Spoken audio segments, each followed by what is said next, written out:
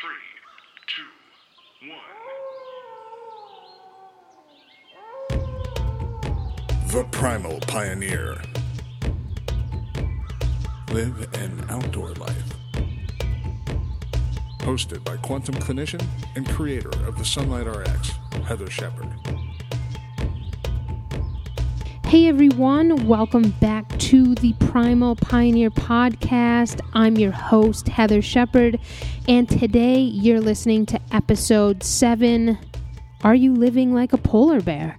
Today's episode is really awesome. I loved it. I love this interview with Dr. Leland Stillman, a super informed medical doctor, really pioneering the way in the realms of the medical field, the conventional medical field, and he's really stretching out and embracing, encompassing integrative medicine and mitochondrial healing into his own practice, which is super, super awesome.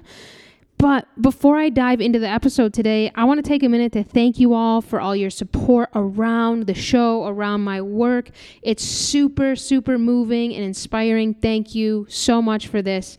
I love building communities centered around health and healing, and it's the support and feedback that you all continue to share with me about this show, about my work, that makes this journey so enriching. So thank you all so much for that. Today, as I mentioned, I have a really awesome guest, Dr. Leland Stillman. Dr. Stillman is a general internist at Anders Wellness Consulting in Colonial Heights, Virginia. And like myself, he is a fellow mitochondriac and mitohacker. And the cool, inspiring thing about Dr. Stillman is he's doing things much differently than most medical doctors are doing today, which I really appreciate, and I hope you all do as well. To me, this is super refreshing, and it's exactly what our culture needs. It's craving, it's longing for, to really start making real, lasting forward movement with our health and improving our health. So during this episode, we dive into some really awesome topics. We get into underlying causes of autoimmunity. We explore how the environment you live in shapes your health and healing outcomes. We get into supplement myths, such as supplement myths around vitamin D, melatonin, glutathione, and all the myths and even dangers around some of these supplementations that are pushed really hard on a lot of people today. We get into why you need to live like a polar bear, or why many of you need to go this route to help support your healing process. We get into a little bit about the root causes of Hashimoto's. We get into mitochondrial healing diets and approaches to diet that actually encompass mitochondrial health. And we also have a fun, eye-opening fire round at the end of the show where Dr. Stillman shares his knowledge around topics such as sunlight, leaky gut, CT or cold thermogenesis, vegan diets, CBD oil, and more. So I think you all are going to love this episode. I know I really loved interviewing Dr. Stillman and can't wait to get him on the show again. So enjoy. So today I have Dr. Stillman on the show. Dr. Stillman, thanks so much for joining me here. Super stoked to have you on the show. Dr. Stillman is a general internist, MD, and I'll let him share a little bit of detail about his own practice. But really, he stood out to me because he does things differently than other medical doctors. And to me, when I saw his YouTube videos, he's got a great YouTube channel. You can find him at stillmanmd.com as well.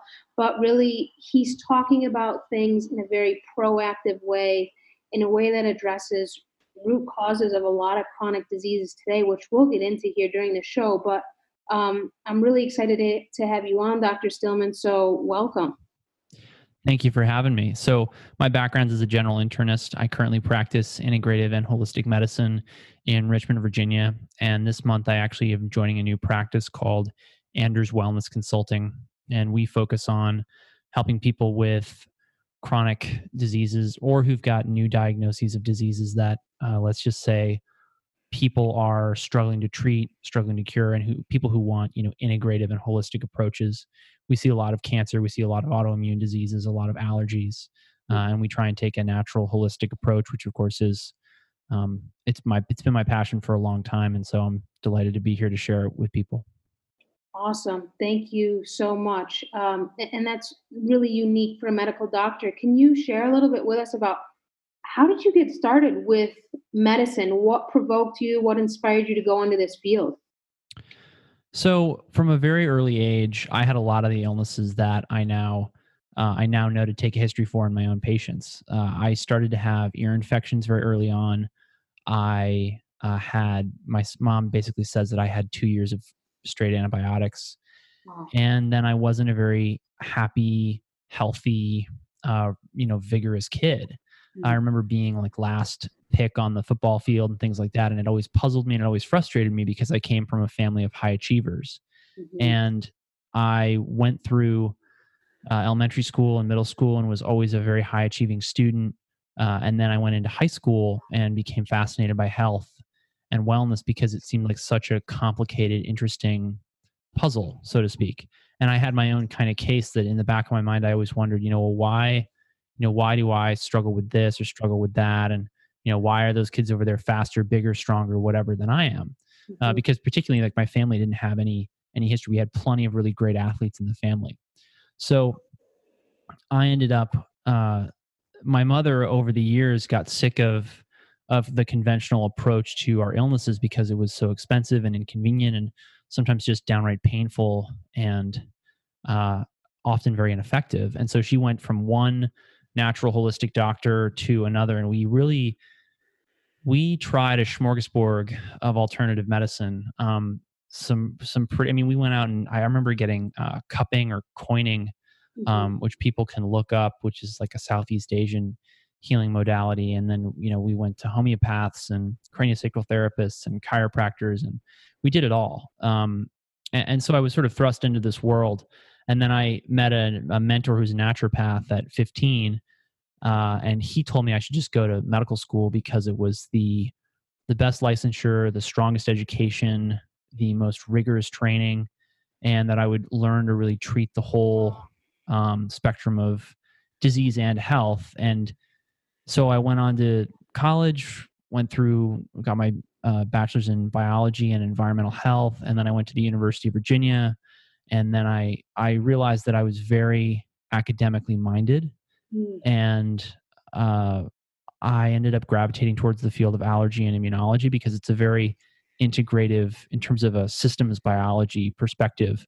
You're looking at many different components of the human body coming together really to constitute an entire system across the organism that is supposed to do things that are as diverse as repel parasites in your skin and eliminate viruses in tiny corners of your neurons in your central nervous system. So it's a very complicated system. And then I went on to do my training in internal medicine, which is really uh, most people who um, when you're going to the doctor, a general internist is someone who's had a lot of training in the ICU, a lot of training in hospitals, and has a certain level of comfort with the most critically ill patients and cases. Mhm. And I did that because I wanted to have a really rigorous background in the physiology. And so, that's one of the reasons why I'm so enthusiastic about taking on particularly young adult patients or middle-aged patients who've got autoimmune diseases, and then I'm not afraid to see patients who are older and dealing with difficult diagnoses like cancer, chronic end-stage organ disease, Mhm. uh, and that's really where my holistic, integrative um, passion lies, is helping people with really difficult diagnoses and diseases Mhm. do everything they can to at least slow them down and at best reverse them. Amazing. That's ambitious of you. We need a lot more doctors like that who are open to going into these realms and who are bringing this diverse approach. So um, let's get into this a little bit for our listeners here, especially with regard to these realms of autoimmunity. Um, give our listeners a little background of maybe how the standard of care would approach autoimmunity, gut autoimmunity, and the approach you use, and just give us a little background here and explain the two differences. Sure. So, first of all, let's talk about what normal immunity looks like, because I think this is a really complex topic that a lot of people often don't bother to sort of define. Because Yeah. really, autoimmunity is a dysfunction of the immune system in which you're attacking your own body. But what's interesting about it is that it keeps very close company with other diseases. So a lot of people who've got an autoimmune illness will be positive for something like Epstein-Barr virus, or they'll be positive for some kind of, oftentimes very um, esoteric uh, bacteria, viruses, whatever. Yes. And this really muddies the picture. There's this great book called The Autoimmune Epidemic. I can't remember the name of the author, but she gives a great sort of explanation of how many confounding variables there are in this story. Is it the heavy metals? Is it the infectious agents? Is it just the immune system, not having the right fuel and nutrients? So let's talk about what proper healthy immunity is. It's when the immune system properly recognizes and discriminates between things that are dangerous for it and things that are good for it. Now, part of this is sort of like, your garbage man has to take the garbage out effectively, right? So the immune system is in some ways like the garbage man. You don't want your garbage man to show up at your curb, the curb of your house, and start firing a gun at your garbage bin. You want him to empty it into the garbage truck, right? At the same time, if there's a shootout at a local bank over a robbery, you want the police to arrive, and you don't want them to try and empty the robbers into a garbage truck. You want them to shoot at the robbers, apprehend them, et cetera, right? So the immune system's got to do a lot of interesting different things and handle things in different ways. To give you like exactly sort of some examples of how this works in nature, you're constantly exposed to pollen, mold allergens, pet dander, everything from dust mite feces to cockroach proteins that end up in your household air. Mm-hmm. And your immune system has to take out that trash. And when it gets confused, it starts to attack that trash. Mm-hmm. And that is like the garbage man showing up, and assaulting your trash bin. Mm-hmm. And so the immune system's got to be properly primed and educated, and it's got to have the right response to different things. That's a healthy immune system. Mm-hmm. One of the reasons that we see allergies and autoimmunity keeping such close company is that they happen basically by the same process, which is a loss of immune tolerance to that thing. So how does the immune system, end up basically knowing what to do, where to do it, how to do it, right? The immune system is an incredibly complex organ that has really co-evolved with our microbiome, the pathogens, the parasites that we live with. And what's interesting is that there is a very broad gray area between being infected with something and having something that's commensal. What I mean by commensal is just something that's we're just living with it, right? Mm-hmm. So this is, if I test everybody's skin for, say, Staphylococcus aureus, or if I test 100 people for one of the herpes viruses, mm-hmm. right, and they all come back positive, mm-hmm. Does that mean that they have a disease? Should I give them an antibiotic? Should I give them an antiviral, right? Mm-hmm. What conventional medicine looks at in this case, they say we would be treating everyone all of the time with no end in sight. Mm-hmm. Doctors want a start and a finish. Mm-hmm. And they want, so to speak, a smoking gun. They want like a problem that they can monitor and that they can document a cure of, because otherwise you sort of don't know what you're treating to. And that's something really important for people with autoimmune diseases to understand, particularly when they become fixated or fascinated with the idea that they've got like a chronic infection. Yeah. So I run into this with folks with chronic Lyme disease all the time. They're very interested in getting antibiotics, but the dirty secret of a lot of these Lyme clinics is that you end up on the antibiotics for a long period of time, and then you get into this place where maybe the antibiotics made you feel better, but eventually they stop working. And that's why I'm a real bear with people who want antibiotics for chronic Lyme disease to avoid them, or at least to use them judiciously and with some kind of understanding that they're like they have to be a bridge to somewhere, and if you don't see the other side, you don't know where you're going.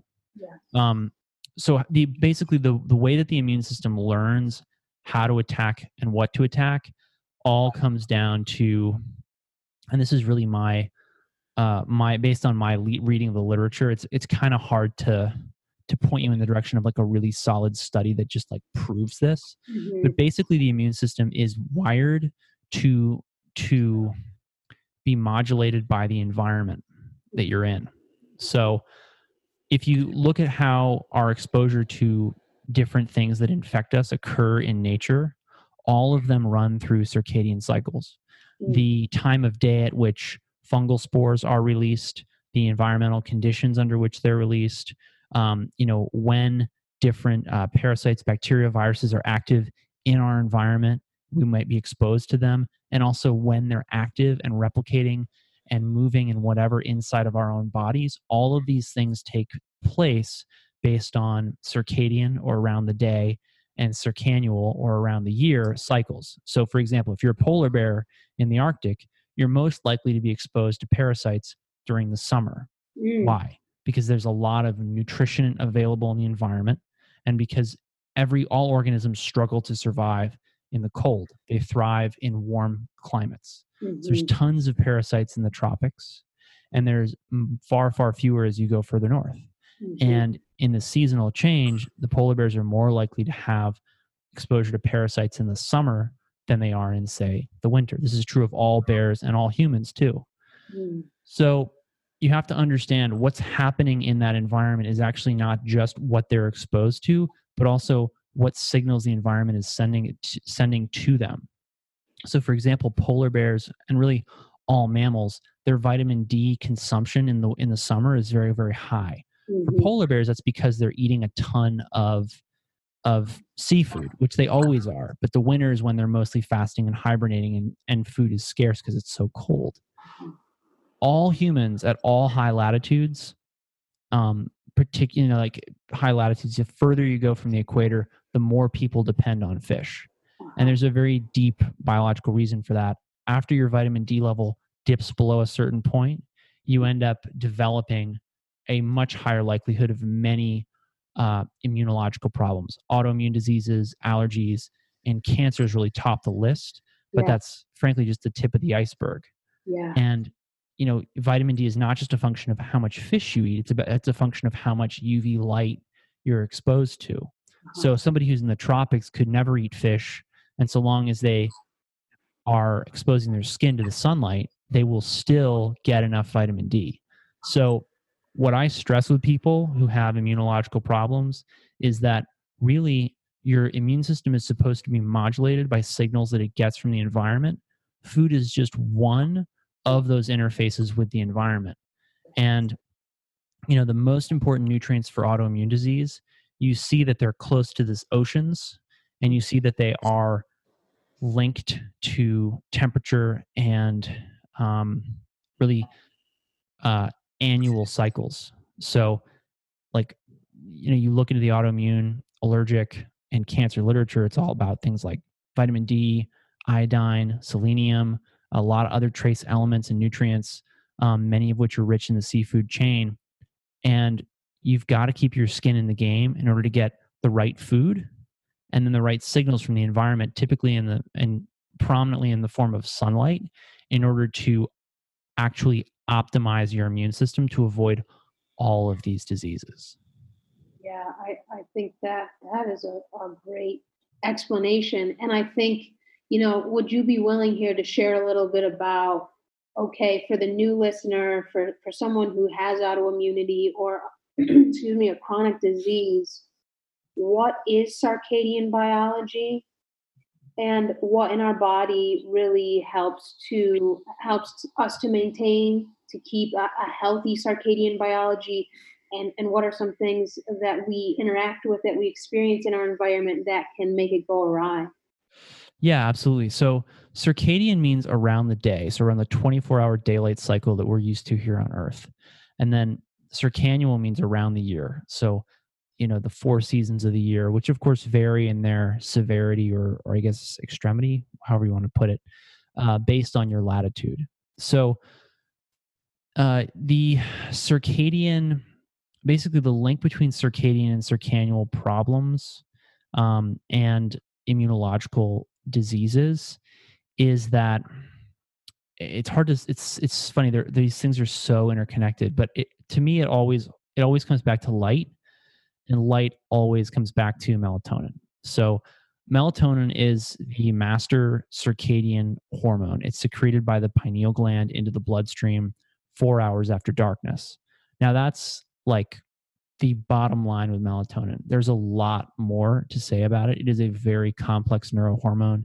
It's actually produced in practically every tissue of the body at different times of day in different parts of the cell in response to different stresses, which is one reason why I caution people not to take melatonin supplements, because you're supposed to make it. And I explain to people that, taking melatonin supplements is a little bit like turning on, like busting open the fire hydrant on your street and expecting it to do the dishes in your sink. Yeah. It's just it's like you need to respect the fact that your body's going to produce it in a way that's optimized, and you just have to basically pull the brake off of that. So what's the brake for melatonin? It's light, and specifically blue and green light. So light 101, like not all light is the same color, right? So you look at a candle, you look at a fire, you look at, say, a red light on, say, a fire truck.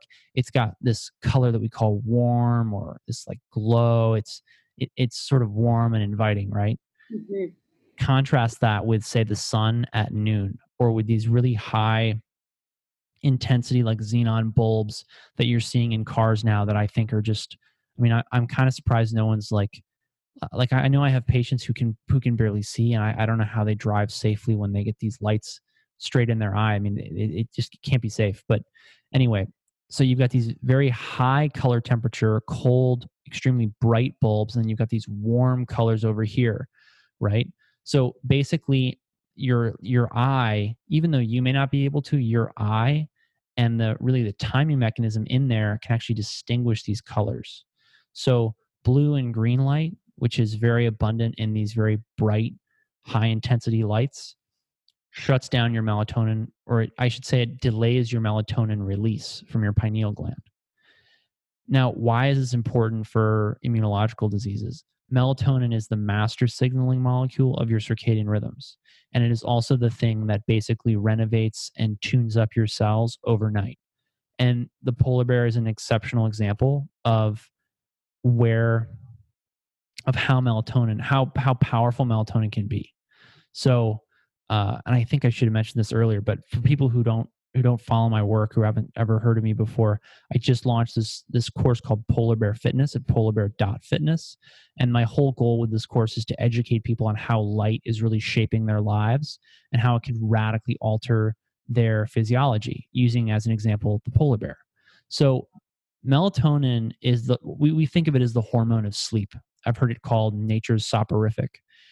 And melatonin, as I said, it's secreted 3 to 4 hours after darkness, and it runs around the body turning on all these rest and rejuvenation protocols. Well, one of the things that it does is it decreases inflammation, improves cellular function, and part of that would be, or is, I should say, putting the brakes on the immune system. One of the things that we look for in autoimmune and allergic disease is an immune system that's really off the chain. It's too active. It's way overactive. And like I said, it's confused, right? So it's hitting the wrong thing. And actually those people may be immunocompromised, which is a whole other story. But what's interesting when you look at the literature on melatonin, since we've created artificial light, we've seen a radical rise in autoimmune diseases in places like the further you go from the equator. This is a function, I believe, of two things. One, people in these locations are abusing artificial light, and they're creating a 16-hour day, like 365 days a year. Now, the sun reduces all-cause mortality. The more sun you get, the less likely you are to die. The more sun you get, the lower your incidence of allergies, autoimmune diseases. In my book, sun exposure is nature's immunotherapy. It's nature's way of regulating and toning your immune system and helping it to react to the right things in the right way. So melatonin and the polar bears. The polar bears live under basically constant light all summer, and the consequence is that they fall apart. They actually develop obesity and diabetes. Yeah. And they actually gain hundreds of pounds. I mean, we're talking double-digit weight gain each summer. Now, during that time, their melatonin levels are very low because they're chronically suppressed by the light. Okay. Now, as during this period of time, by the way, a lot of other changes in their hormones take place. And what people ought to know about this is that melatonin, because it's the master circadian molecule, it controls levels of all of the other hormones that your body secretes. So people who have issues with their thyroid hormone, people who have issues with, say, estrogen dominance, men who have problems with low testosterone. Well, as the summer goes on and the polar bears sort of fall apart under this constant light stress in the Arctic summer, guess what? The polar bear testosterone levels wane. This works for the polar bear because it means that polar bear testosterone naturally peaks and estrogen for the females in the spring, which is the optimal time for them to mate. They've just finished hibernating. They're starting to get some food because it's warming up, and they mate, and then the females conceive, and then later in the fall, the cubs or the ovum, egg, whatever, implants, and then later the mother will deliver in the Arctic winter, right? But the bottom line is that melatonin is really driving and controlling all these processes. So you get these hormonal shifts in response to melatonin in your light environment. And then as the summer goes on, the polar bears fall apart, they get fat and diabetic. And then as the winter comes, the darkness and the return of darkness leads to the radical increase in melatonin levels. The best data I've got on this, and I always chuckle when I think about the poor like lab techs who have to collect this data. How do you draw blood from an adult grizzly bear? I mean, that's got to be really nerve wracking, right? And that actually explains why a lot of this data is like new. Like one of my favorite papers called "Life in the Fat Lane" came out just like 2 years ago, and it's this absolutely mammoth paper on grizzly bear biology, and it's actually staggering how much work they must have done in order to get the data. Wow. Okay. Anyway, so melatonin levels then like skyrocket in the winter because it's constant darkness virtually. And for animals that den and hibernate, it truly is constant darkness. So what does melatonin do? It turns on all these rest and regeneration programs. It radically reduces inflammation. People who are interested in reducing their inflammation, eating an anti-inflammatory diet, the number one thing they ought to know about melatonin is, one, it controls all of the antioxidant machinery within the cell. Like if you're taking glutathione and you're not paying attention to your light environment, it's like you might as well. It's like putting a bucket underneath your roof where there's a leak instead of fixing the leak. And then two, melatonin is nature's most powerful antioxidant. It is 4 to 7 times more powerful than vitamin C and vitamin E. And so while we can get a lot of therapeutic benefit out of these antioxidants, we really need to think, wait a minute, nature's antioxidant is melatonin. We can produce it. So if you're spending money on antioxidant supplements and you're fighting some inflammatory autoimmune disease, you need to realize that blue blockers can help you turn on your natural melatonin production in your body while also upregulating the antioxidant machinery of each cell.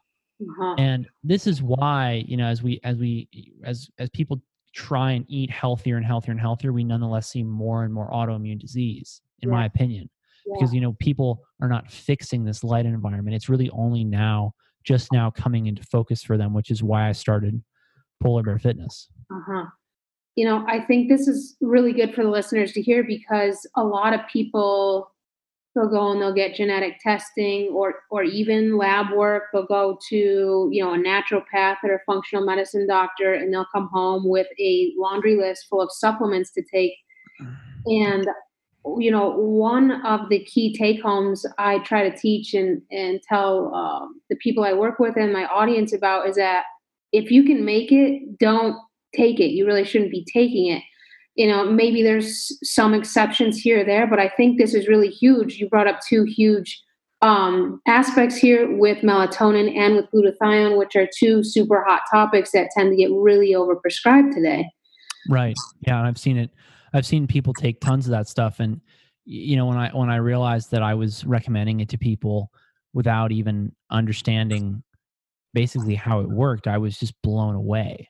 Yeah. But the dirty little secret of the supplement industry is that there's no incentive to tell people, how this can work without the supplement. Yes. Yes, absolutely. And while we're on this path, because I think and you mentioned it here, it ties into autoimmunity a lot, is vitamin D supplementation. Share with us your thoughts there and how you approach this in your practice. Yeah, absolutely. So vitamin D is one of my favorite markers. What people need to understand about vitamin D is that it is at the tail end of a very long hormone cascade. And this cascade is truly a cascade, like a beautiful, waterfall.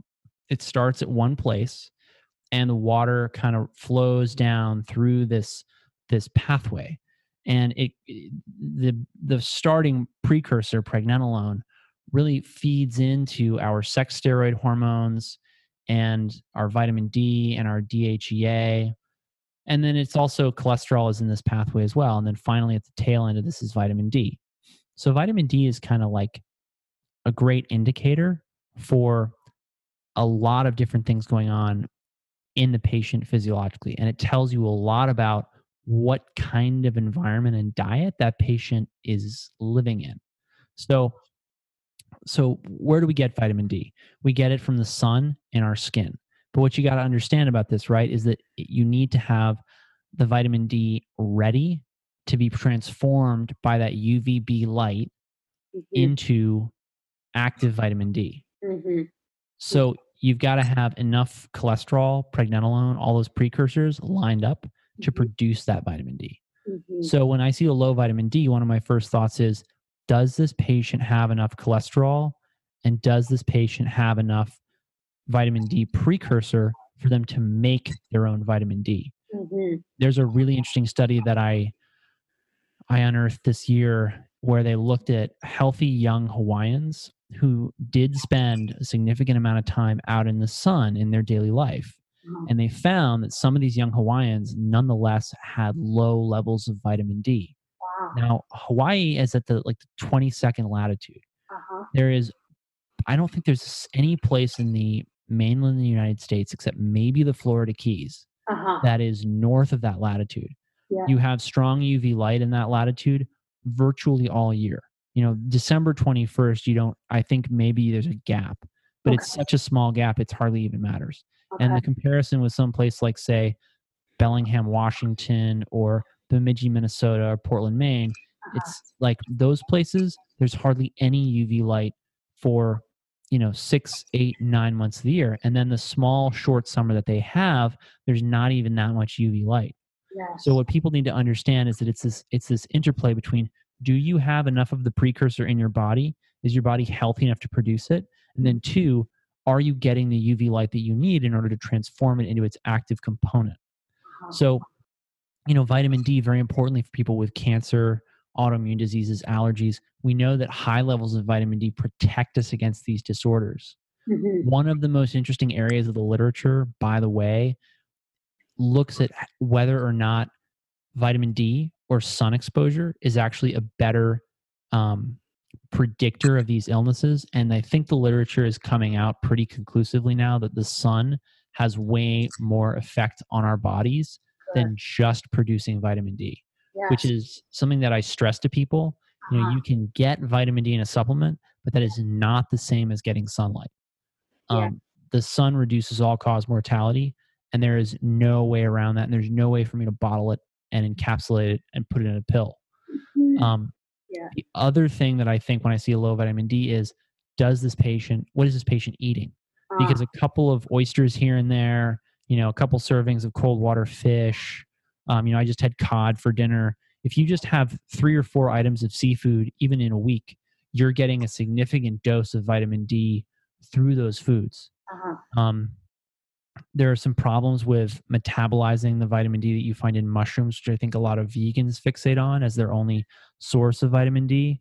For them, getting sunlight is even more important. And I always point out to them that the only cultures to successfully have followed a vegan template, one successive generation after another, they all live in extremely high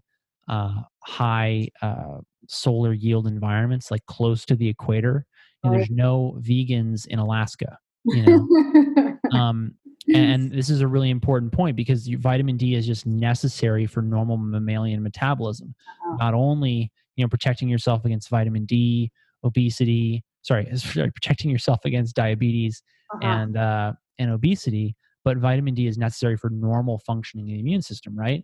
Yeah. So, as we've gotten away from fish and shellfish in these northern environments and moved towards land meats that are very, very low to virtually zero vitamin D levels, we've seen an explosion in autoimmune diseases. Yeah. So that's how I approach vitamin D with folks.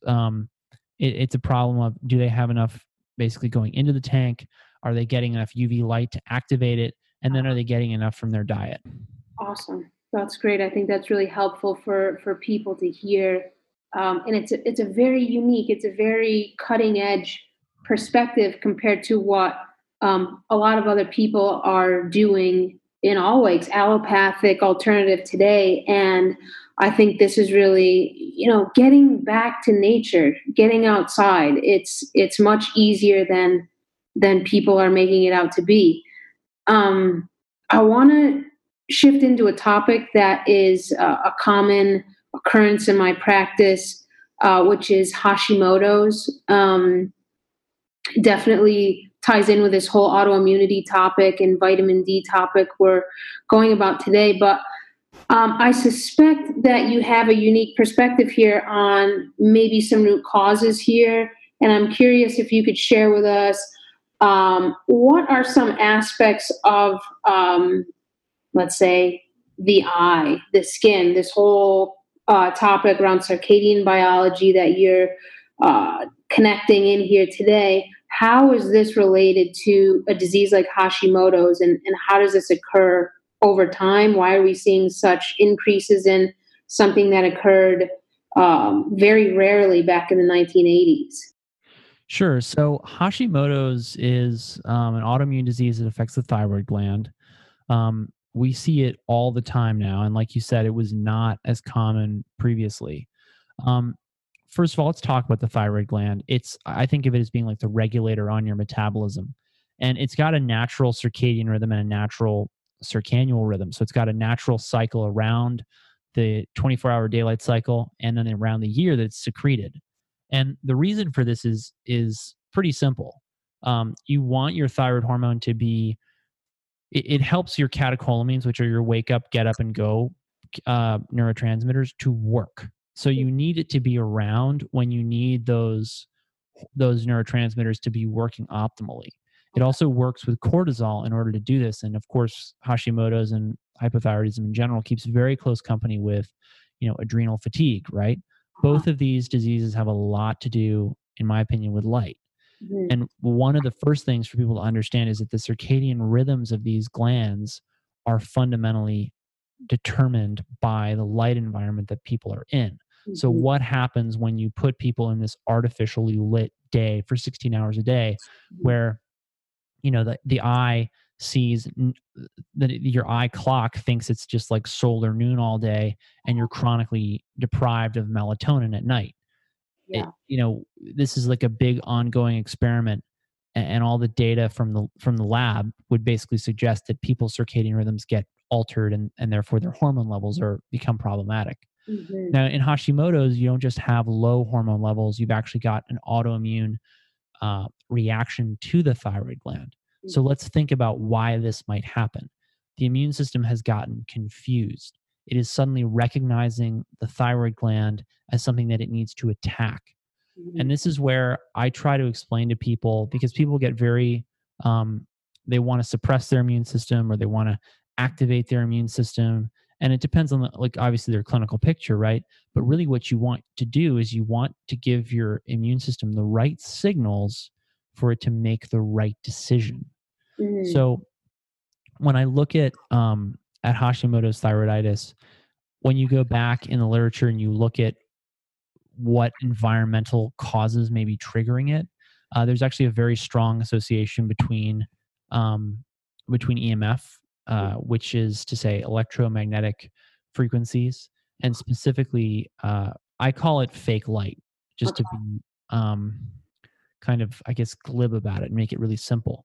But basically, when we expose our bodies to artificial electrical magnetic fields, and when we expose ourselves to microwave and radio wave radiations, we've seen in the literature significant associations with changes in thyroid function. And part of this, I'm convinced, is mediated through the immune system, because you see an enormous number of changes in the immune system based on these artificial, and really the way to think about them is it's like electromagnetic pollution or electrosmog. And this is stuff that's being put off by your cell phone when it communicates with the tower, when it communicates with your Wi-Fi router. It's being put off by the fields that are created by the wiring in our houses from our electrical grid, high tension power lines. There's early work. Some of the earliest work in this field was done based on, did people have more lymphomas and leukemias near high tension power lines or in very strong electrical and magnetic fields? And when you think about it, the immune system is supposed to be monitoring the environment and reacting to it. And when you look at how the immune system does this, it does it by basically trying to use molecular kind of handshakes, shall we say, in order to distinguish friend from foe. And when you introduce all this now those handshakes, right? They're molecules that bind to one another, and their binding is all mediated by the electromagnetic force, right? Positives attract negatives, positives repel positives, negatives repel negatives, right? So when you introduce a bunch of noise, which is either microwave or radio wave radiations or electrical or magnetic fields, you can alter the outcome of the immune system's attempts to distinguish friend from foe, shall we say. Okay. And so that's the way I think about, and that's the number one thing that I look for in people with a history of autoimmune disease. One of the other major things are toxic exposures, because so many people will tell you that they were normal right up until they walked in, they decided to volunteer for mold remediation in New Orleans after Katrina, or they decided to sign up with the oil companies and go out into the Gulf, and they were exposed to some nasty chemical. So yeah, people can get a toxic insult, or they may come down with some kind of infection, and sometimes we're never really sure exactly what it was they were dealing with. You hear stories of people going to foreign countries and they get some kind of GI illness, and they never quite feel better afterwards, even though there's nothing that's positive on testing. And so what I imagine is going on in these situations is that the toxic insult or the infection that arose in the environment is causing, for some reason, their immune system to become confused. And then at a certain point, the immune system loses tolerance to the thyroid gland, and that's when it starts to attack it. And really, people have to understand the way that fundamentally loss of tolerance works. It's all about the competition or the attempts of our parasites, viruses, bacteria to mask themselves. So what they do is they very cleverly make their machinery look like our machinery, but it's just different enough that our immune systems can still tell the difference, and that they can still get done what they need to get done. And this is called molecular mimicry. And this is one reason why so many people who struggle with autoimmune diseases, what they do to get better is they do things that help their system get stronger, and they do things that help their immune system not just to become more, should we say, aggressive, but they help the immune system to regulate itself better, so that it kills the right cells that are infected with virus, and then eventually eradicates the virus. So, and this is where I come back to telling people that they've got to have their skin in the game, because you really, the environment that you're in has got the cues that your immune system needs in order to be healthy. And this is why the lower your level of technology in your society, the lower your rate of allergic and autoimmune diseases. And when you hear about people going to foreign countries and reversing their autoimmune diseases, I always point out, well, didn't these people also leave behind their westernized high-tech ways? So is it the fact that they, which of these variables is really are we really seeing here? And then you've just got to understand, like, you get your skin back in the game, then you start, and when I say skin in the game, I mean like getting back into nature, really being exposed to the forces of nature in whatever zip code you're in. And this is where cold exposure to me becomes very intriguing. People really haven't done as much with cold exposure as I think really they could do. And I was just 2 weeks ago reading papers on how the immune cells that mediate allergies also help our body to turn on fat burning to survive cold temperatures. And so I have this new idea in my head that maybe allergies are the result of chronic artificially heated houses, and those allergic cells are looking for something to do. And the best thing that they have to do is go after, dust mites or mold pollen or pet dander or whatever. And if you were to expose people to cold the way that nature intended, they would actually have less allergies. And we know that as we've created more tech in the West to comfort ourselves, basically, as we've embraced artificial heat, we've seen a rapid rise in allergies. There's a lot more to it than that, but that's just a interesting tidbit that I thought I'd share with people that really blew my mind. No, I think that's great, and I want to go to the cold therapy. But all this that you're saying is kind of, I can remember reading a study. I can't pinpoint which one it is, and I'm curious if you've read it or something similar. Maybe there's several of them, of how non-native blue light specifically downregulates the immune system. Have you? Am I remembering this accurately? So this is a really interesting. It's such an interesting topic, because when we talk about the immune system, downregulating, upregulating, I actually had a colleague complain to me the other day that it was too complicated. There were too many, cytokines and too many, mediators of different reactions and whatever. And I commiserate with him because it really is extremely complicated.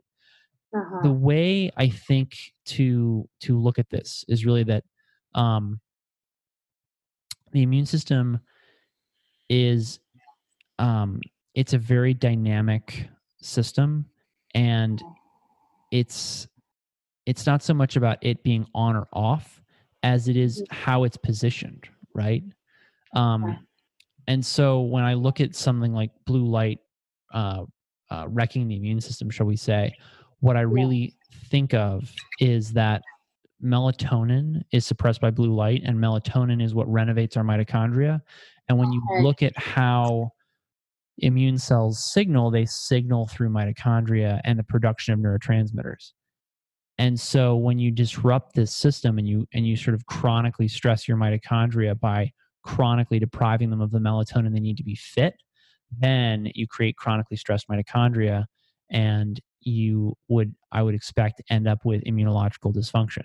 And this is one reason why blue light at night has been, and shift work have been, strongly associated with both more allergies and autoimmune diseases. And I've had very, frankly, discouraging results with people who work night shift and have autoimmune or allergic diseases, because it's just very hard for them to get any progress on their illness, because the light they're living under doesn't allow their immune system, or is chronically basically confusing their immune system, shall we say. Mm-hmm.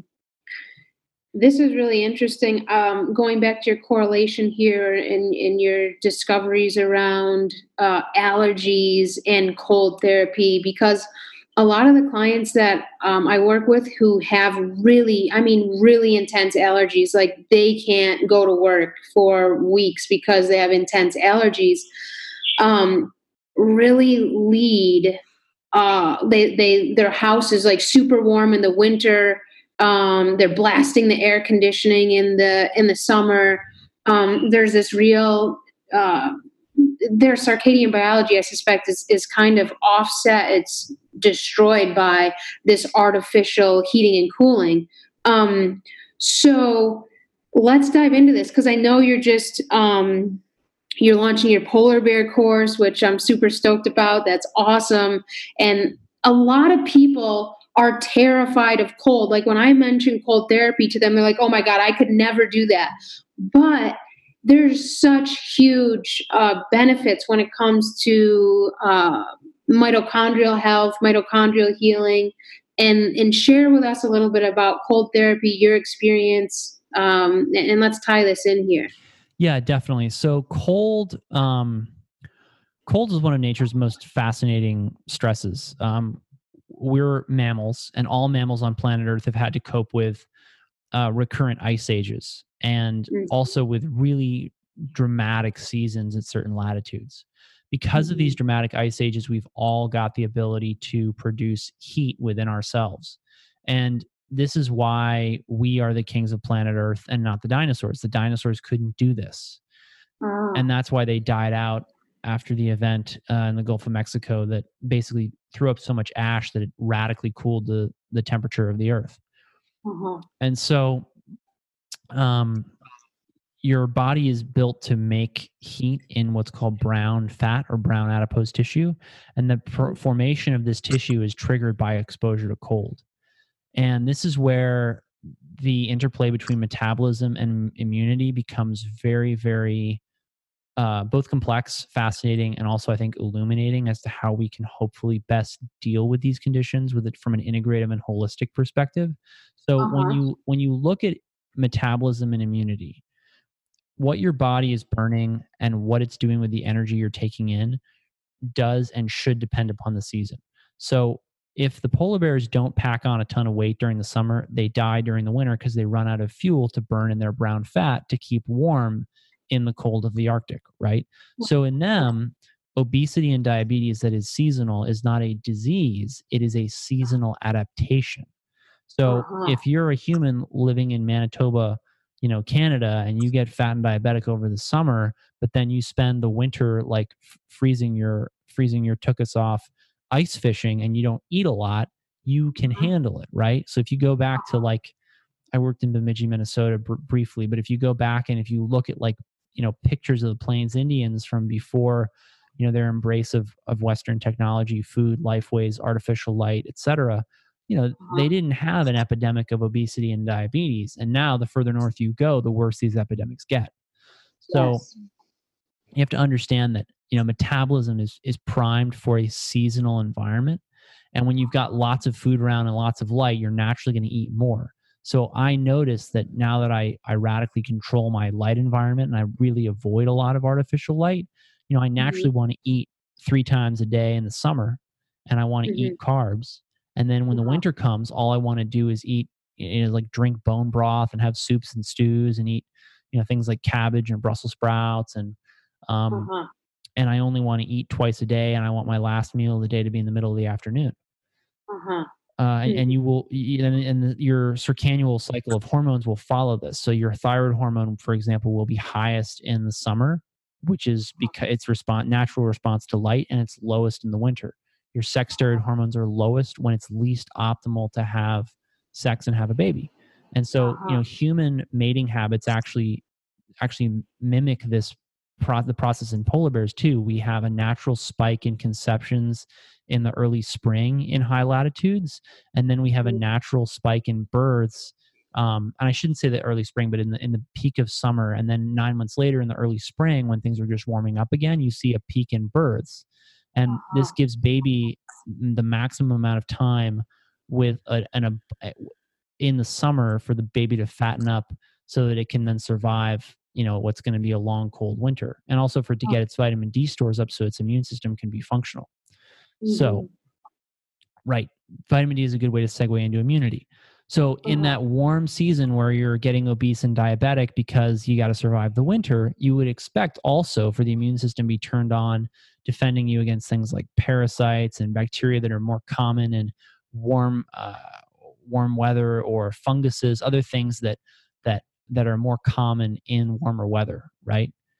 Well, okay, you would also expect then for as your metabolism changes in the winter, in the dark and the cold, for your immune system to change too, because we deal with and have different epidemics of pathogens or I should say we have different pathogens that attack us during the winter, right? Things like cold sores are more common, things like the common cold, flu, right? Why don't we get those in the summer? If you go back and you look at the literature, you also see that influenza epidemics tend to be triggered around solar cycles. So they tend to occur in years when the sun is weaker. The many different plagues in history, like the plague of Justinian is just one example, occurred when volcanic activity reduced the amount of sunlight getting to Earth and actually cooled the planet.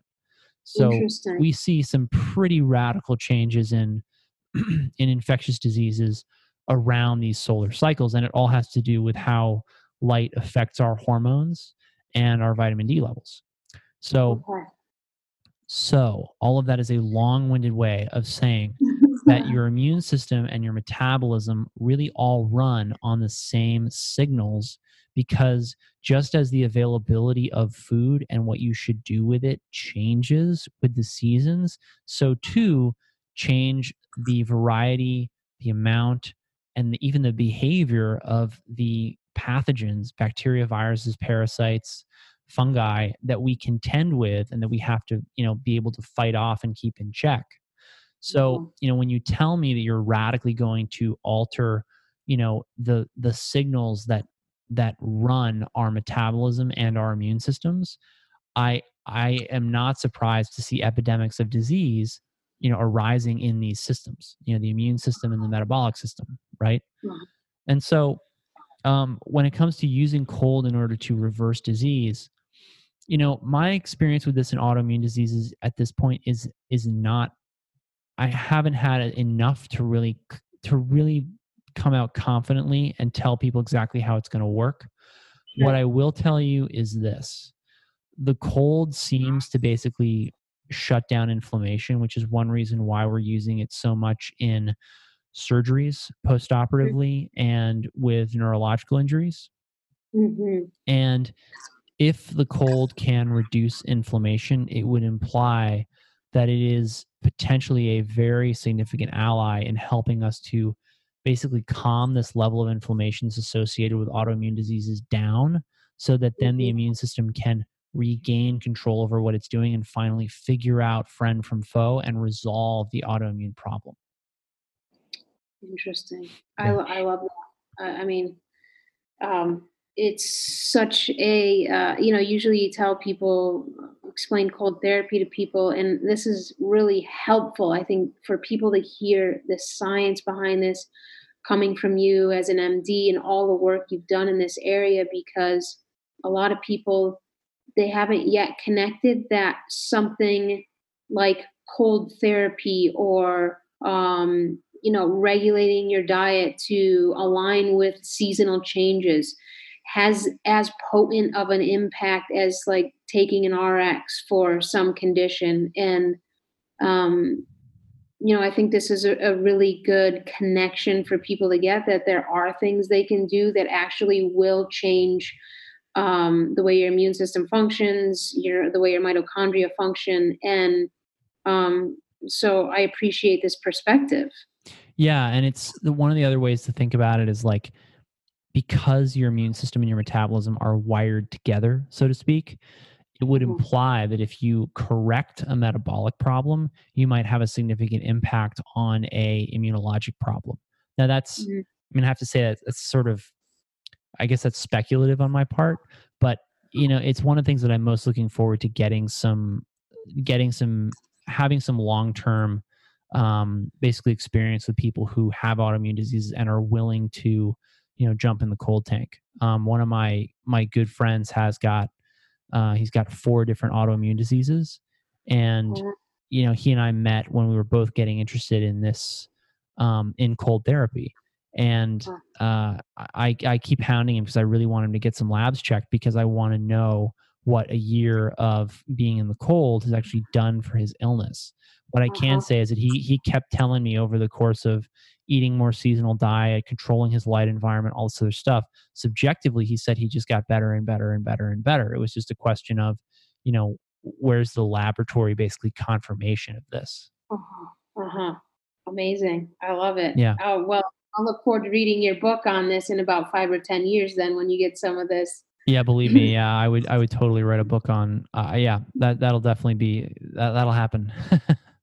Amazing. Well, I look forward to that. The last thing I want to touch upon here is, if you're willing to go there, is the difference between, and this might be a little advanced for some people, but you're doing an awesome job of really laying this out and explaining it in a really easy to understand way. It's really awesome.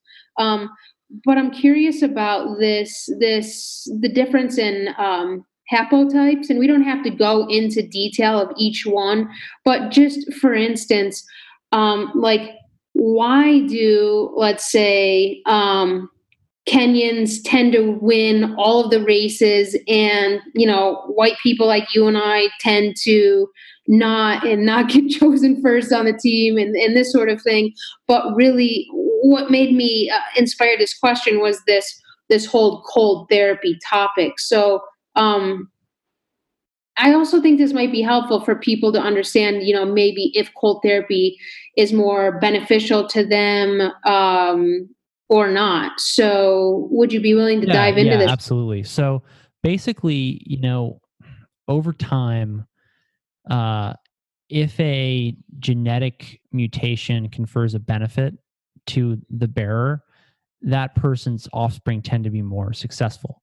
So this is why we see patterns in people's appearance, basically based on latitude. The people who are paler and who are tend to be from further north, one of the reasons that being pale is an advantage in that environment is that the very short period of light that you get to deal with where the UV light is strong, you can make more vitamin D. Now the trade-off there is that if you put those people in strong tropical light, they age faster. I mean, photo aging is real. People joke about how Asians and Black people don't age. They have such amazing skin, which often is, it's like anecdotally, at least I've certainly observed that. Whereas, white people who get out in the sun all the time, particularly when they're young, they'll tell you that they feel like they look like an old paper bag. In the end, the reality is that the sun reduces all cause mortality. So, you could worry about looking like a paper bag, but at least you're not dying of, some horrible cancer. Um, so anyway, that's just the most superficial aspect that people are all sort of aware of. I think people, generally speaking, understand that this is like, having darker skin is protection from the sun. But what I wish more people who had dark skin understood is that for them, the consequences of staying out of the sun are greater. And there are many diseases that African Americans, as just one ethnic group example, um, have disproportionate in terms of severity and prevalence than white Americans. And I think it's linked to the lack of sun in their lives and also the overabundance now of artificial light. So then the other piece of this is that a big part of the genetic toolbox that's been selected for north of or away from the equator, I should say, is the ability to produce heat. So I don't think it's a coincidence that the guy who owns the world record for cold exposure is a guy who's white as a sheet from the Netherlands. His name is Wim Hof. Yeah. So, if you look at the stress of cold, people who have mitochondria that can very easily generate heat from Uh-huh. fuel would logically have an advantage in surviving in those environments. And in Uh-huh. fact, if you look at one of the most common genetic mutations that's very famous because of its protection that it confers against malaria, that you see in Africa, which is sickle cell disease, those people are exquisitely sensitive to cold. That is one of the only diseases where cold exposure is an absolute contraindication, and they should never be exposed to it. And one of the worst things that those people can do is live in a very cold environment because they really need the sun in order to be able to maintain their body heat, in order to be able to avoid the very painful and debilitating sickle cell crises that they run into. So Wow. people who are white. Now, the caveat to this is also that, just because you're white doesn't mean that you have mitochondria that can uncouple and produce heat very effectively. There are exceptions to all of these rules, right? And just because you have dark skin and you're from an equatorial country doesn't mean that you're going to have a difficult time adapting to the cold. You may take to it like a duck to water. So it's really all about how healthy you are when you're coming into it, and it's about sticking with it and really seeing what you can get out of it. And the results are going to be very, very different for different people. The two biggest things that I've heard from people is that they see, if they're in the right position metabolically, they see effortless weight loss. And then another huge thing that people always comment on to me is improvements in their pain. And one of the biggest successes for me was getting my mother's really severe chronic back pain under control with ice baths. And while we're on it, you mentioned Hashimoto's before, and we talked about that specifically in respect to cold. What people with Hashimoto's and chronic fatigue or adrenal fatigue need to know is that they have to get their hormone levels somewhat balanced before they can try jumping into the cold. And the reason for that is that you need those hormones and neurotransmitters to be in the mix in adequate levels in order to turn on your brown fat to produce heat. And what about a disease like cancer? When it comes to cold therapy, we hear a lot about, you know, warmth, heat for approaching cancer as an alternative. What about cold, in your opinion? Yeah, so I think that what's interesting about the sort of dichotomy between hot and cold is that when you look at how heat affects cells, Mhm. it comes down to how it affects hydrogen bonding networks within intracellular water, and that work goes back to the work of a guy named Gerald Pollack, and it goes back to the work of a guy named Gilbert Lang and Mei-Wan Ho and all these other really interesting physical chemists, a lot of which is highly academic. I mention it Mhm. sort of for purposes of completeness. But Yeah. basically, red light is what charges your intracellular battery. And so I actually think that ultimate the ultimate way to jumpstart the human battery with at least with temperature changes is to use traditional sauna that's very, very hot, and then to Mhm. use very, very, very cold like ice baths. Mm. And that's my Mhm. preference. When I'm living Yeah. in a hot season, I just love to go out and sunbathe and just soak up Yeah. the UV light. But Yeah. in the cold months where there's not a lot of UV light around or it's raining often, what I'll do, I'm looking forward to investing in a really big traditional sauna. The literature on sauna and on heat treatments for cancer is pretty broad and deep. I don't know of anyone who's done really significant work on cold and cancer. But Yeah. again, cancer is being thought of increasingly as a metabolic disease. Thomas Seyfried talks about this ad nauseum. He talks about how the ketogenic diet can be a really useful adjunct in treating cancer. And what I think is Mhm. interesting is if you look in nature, ketogenic diets only occur in cold for humans and other mammals in cold Yes. environments in a Oh, seasonal pattern, right? that's a good So link. when you look at some of the physiologic changes that the cold bring on, one of those or many of these changes are organized around switching from burning carbs to burning fat and from storing energy to burning it for heat. And so, cancer is so strongly linked to blue light. It's so strongly linked to fake light, artificial electrical magnetic fields, radio, microwaves. Um, I really believe I'm very hopeful that we can make progress in people, and Dr. Jack Cruz has mentioned, I'll just say obliquely, that he's seen great results with people who have cancer, who have been using cold thermogenesis. The other big Amazing. thing for cancer with cold exposure is simply the recovery from surgeries or from Uh-huh. chemo. Like Absolutely. nothing will annihilate nausea short of I actually have two favorites for nausea. One is ginger root and the other is cold. Um, That. I've had people who came in with cyclic vomiting syndrome, which usually is like days of totally unresponsive vomiting. Yes. And one cold shower later, they had no symptoms. That's great. I love that. Yeah, I know that connection between there because people can get totally floored after a chemo treatment and not be able to eat for days until. absolutely. Yeah.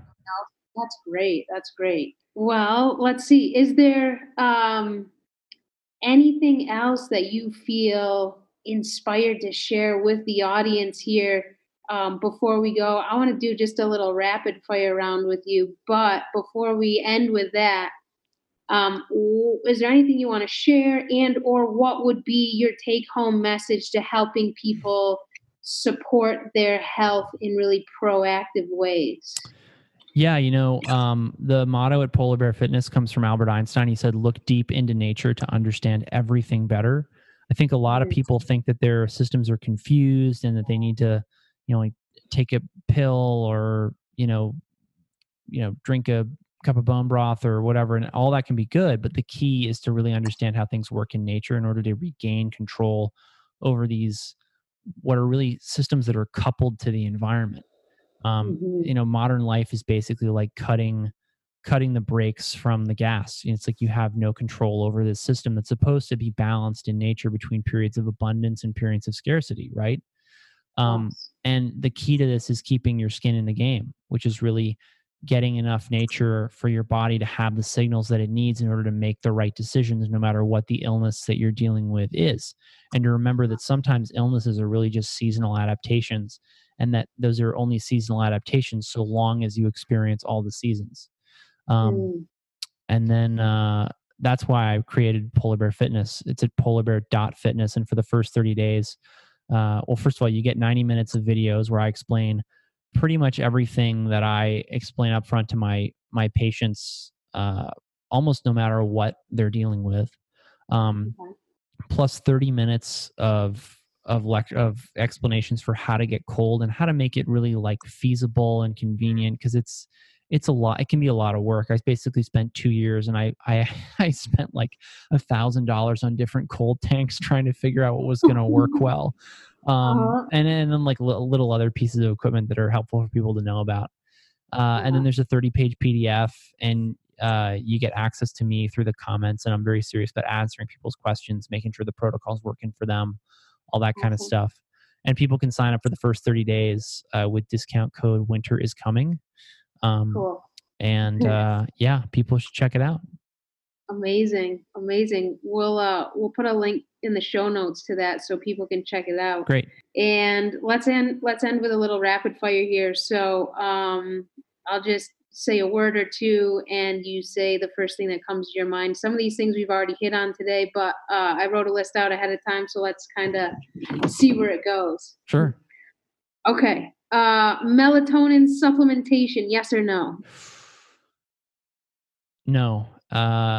The answer is blue blockers. And my caveat to this is that if you have a radically altered circadian rhythm, then timing melatonin administration exogenously for a period of time can help you to recapture your circadian rhythms. And basically, it's like hitting the reset button, but doing it every night for a year is a mistake. Okay, good. Sunlight exposure, cancer causing or not?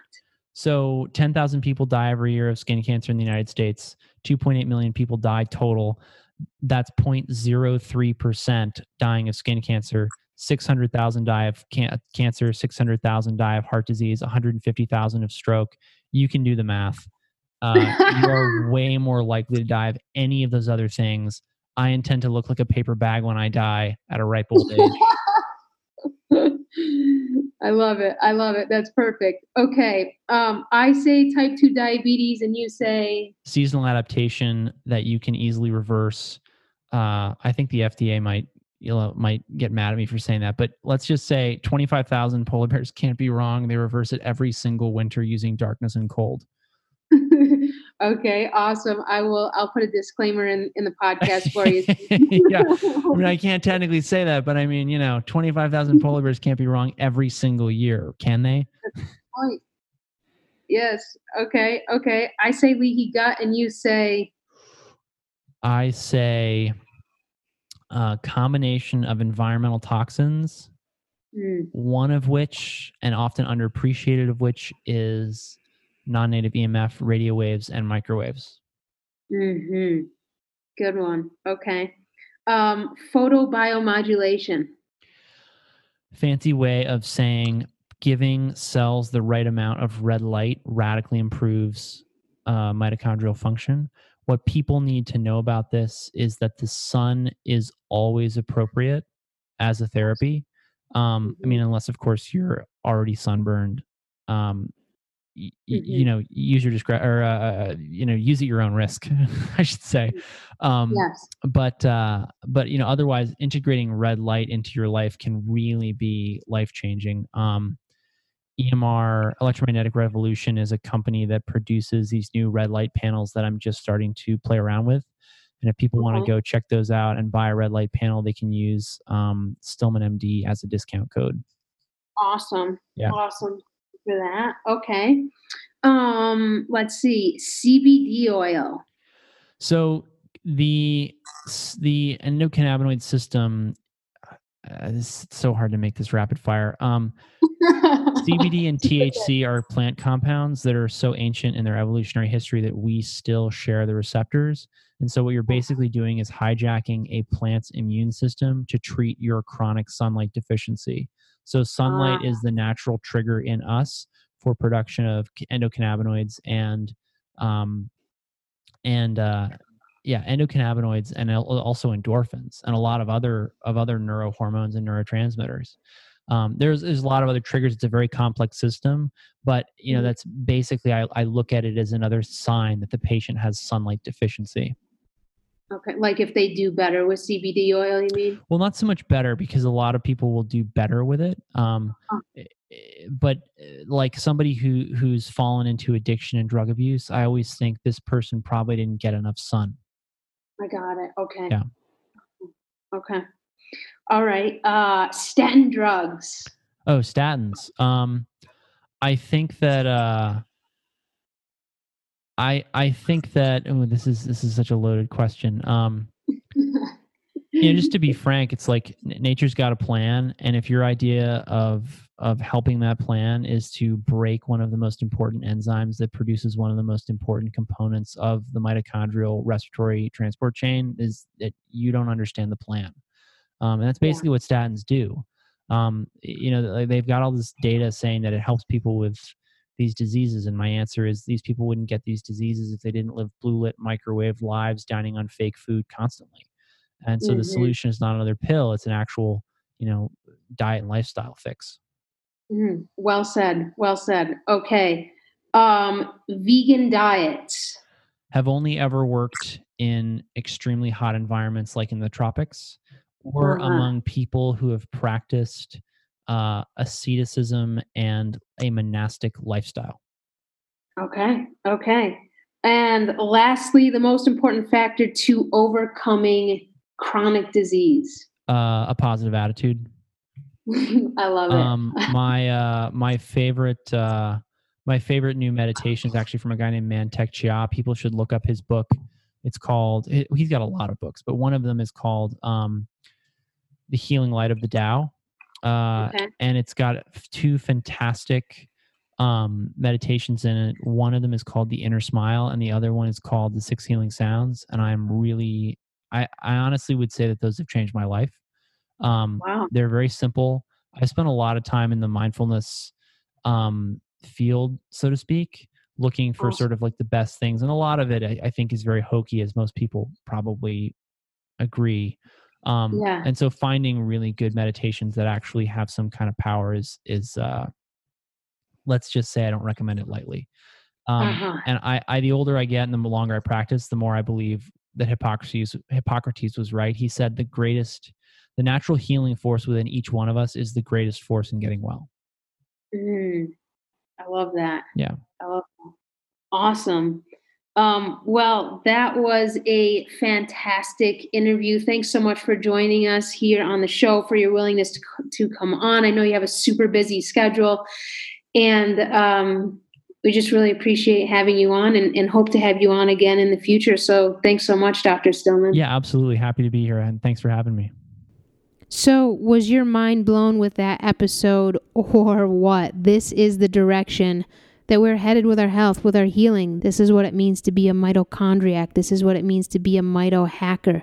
This is the direction that my work is leading you, is the direction where people like Dr. Stillman is leading you to these root areas of your health. This was a super fun episode and interview to do for sure, but it was also very informative and transformative for all of you, I feel, because This information about this mitochondrial level, root causes of disease, are areas that our conventional nor our alternative medicine practitioners are really looking at today.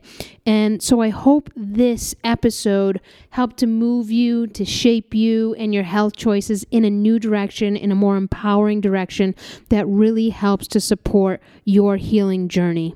It's people like Dr. Stillman that are really going to help make a huge impact and difference on people's lives, especially as a medical doctor, because many of them are trained to think one way, to approach medicine and healing in one way, and not a lot of medical doctors explore anything else outside of that box. But Dr. Stillman does. It's why I love him, and it's why I had him on the show, because I knew you all would appreciate this perspective and may even benefit in really huge ways. So, as he mentioned during the show, he has a really cool new offering called Polar Bear Fitness, and I checked it out. I love it. I actually signed up for it, and I encourage all of you to do it too, because it's a really affordable way to learn more about how to implement CT or cold therapy into your own healing process. And you can learn more about this offering. You can learn more about Polar Bear Fitness, what it entails, over at polarbear.fitness. You can also visit Dr. Stillman at stillmanmd.com to learn more about his medical healing practice and what he's up to in the realms of healing. During the episode, you all heard Dr. Stillman mention this great importance about getting your skin in the game. You guys, this is the Sunlight RX. It's exactly why I created the Sunlight RX, to teach you all how to utilize sunlight to align your eyes and your skin with the frequencies of nature, of sunlight, to drastically improve your healing potential. This is skin in the game. This is exactly what he means. Now, yes, there's some other frequencies in nature that he's referring to, like the fluctuating Schumann resonance that you get when you're outside in nature and the wind hits your skin, and the environment that you're interacting with influences the health, the state of your circadian biology. So if you're someone just starting to heal your mitochondria, if you're new to the mitochondria world, learning the Sunlight RX is an absolutely foundational step for you, where you can learn how to improve your circadian biology and get your skin in the game over at my Patreon site, patreon.com/SunlightRx. Once you have the Sunlight RX down, then it's time to really pin down a diet that supports your mitochondrial health and healing function and your circadian biology. Most diets today don't consider these crucial pieces. They want to talk about foods to restrict, supplements to take, strict diets to follow, but the thing they're not considering is your mitochondrial health. Why are over 5 million diet books sold in the U.S. per year? We have not solved this issue around diet because we're not looking at it from a proactive place. We're not looking at it from a mitochondrial standpoint. And when you can utilize your diet to shape how your mitochondria function, you will make massive strides in your healing process, especially when you add in the Sunlight RX to your healing path and journey. For those of you who have down the Sunlight RX already, you've got it down, you know how to do it, you're using the sun to help heal, regulate, shape your circadian biology and your mitochondrial health, then it's time to journey into the realms of diet. And this November 17th, 2019, I'm going to be offering a one-day workshop called Jet Fuel, the optimal diet for mitochondrial health. And I would invite those of you really, truly ready to take this step with your diet to improve the health of your mitochondria and thereby prevent all chronic disease out there today and overcome all chronic disease out there today, to join me in this one-day intensive workshop to learn how to use diet specific to you, specific to your health and healing needs, specific to your geographical location, to help shape the way your mitochondria function. Remember, Your health is only as good as your mitochondrial function. And so this workshop is really designed to help teach you how to use food to step up your mitochondrial game. And when you learn how to do this, you will notice that you're buying less and less and less and less and less diet books out there, because you'll realize that those books actually aren't getting to the heart of the issue, and it's why so many new ones are published each year. You can actually sign up for this workshop right now over at thesunlightrx.com.